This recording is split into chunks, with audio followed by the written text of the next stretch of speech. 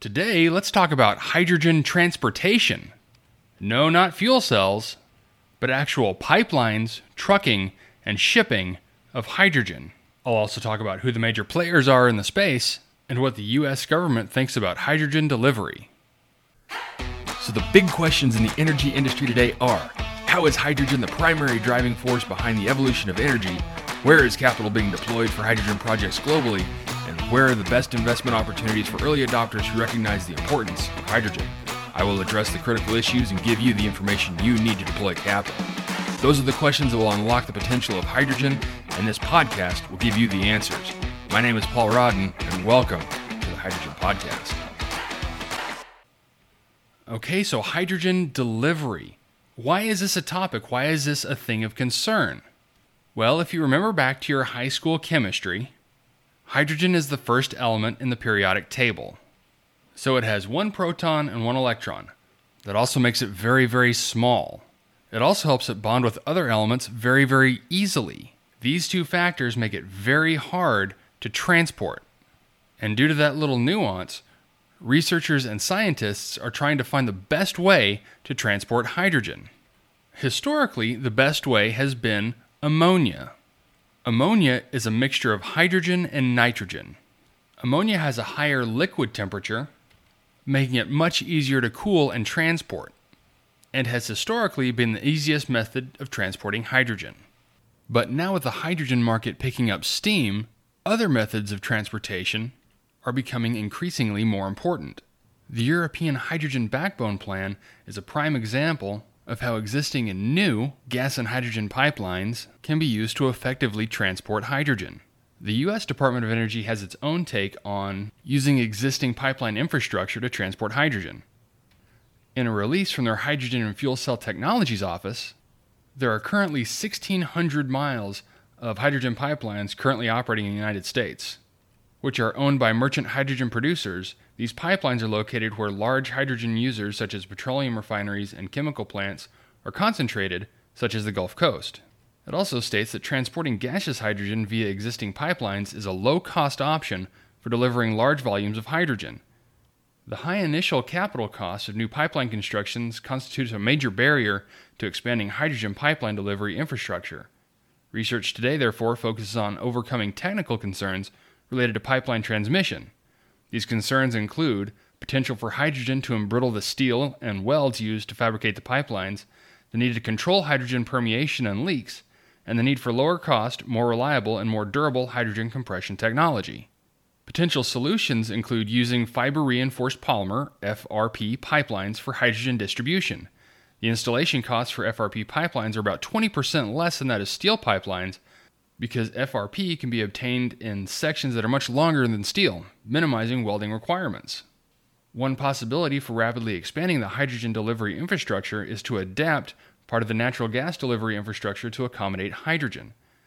Converting natural gas pipelines to carry a blend of natural gas and hydrogen, up to about 15% hydrogen, may require only modest modifications to the pipeline.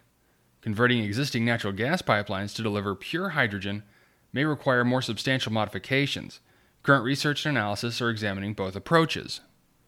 It's also important to note that NREL, the National Renewable Energy Lab, has been researching this blending of hydrogen and natural gas since 2013. One project of interest that's recently been announced is between Shell and RWE as they advance plans for their first hydrogen pipeline from the North Sea from offshore wind. This project, dubbed Aqueductus, has a goal to pipe up to 1 million tons of green hydrogen annually from 2035 onwards, starting from a small remote German island in the North Sea, Heligoland, and piping it to mainland Germany. According to RechargeNews.com, the initiative plans to drive forward the idea of a central offshore hydrogen backbone pipeline, connecting all upcoming hydrogen projects in the German North Sea, then from there onwards to the German coast, and later to a meshed North Sea hybrid grid. If produced offshore, this hydrogen could be brought to shore by a single central backbone pipeline. Depending on the outcome of the first feasibility study, costs will most likely lie in a range of 135 to 345 million euros, the initiative claims, making it far cheaper than transmitting power from offshore wind farms to land via high voltage direct current lines and then producing hydrogen on land. Green hydrogen produced directly at sea and then transported via pipeline to land would effectively be an order of magnitude cheaper. And a very interesting company to keep an eye on in the future is Trojan H2 Logistics. The company, which is located in Eastern Australia, is looking to be the country's first full-scale hydrogen transport solution. According to Stockhead.com, Trojan is already carving out its position as Australia's very first molecular storage, haulage, and distribution company.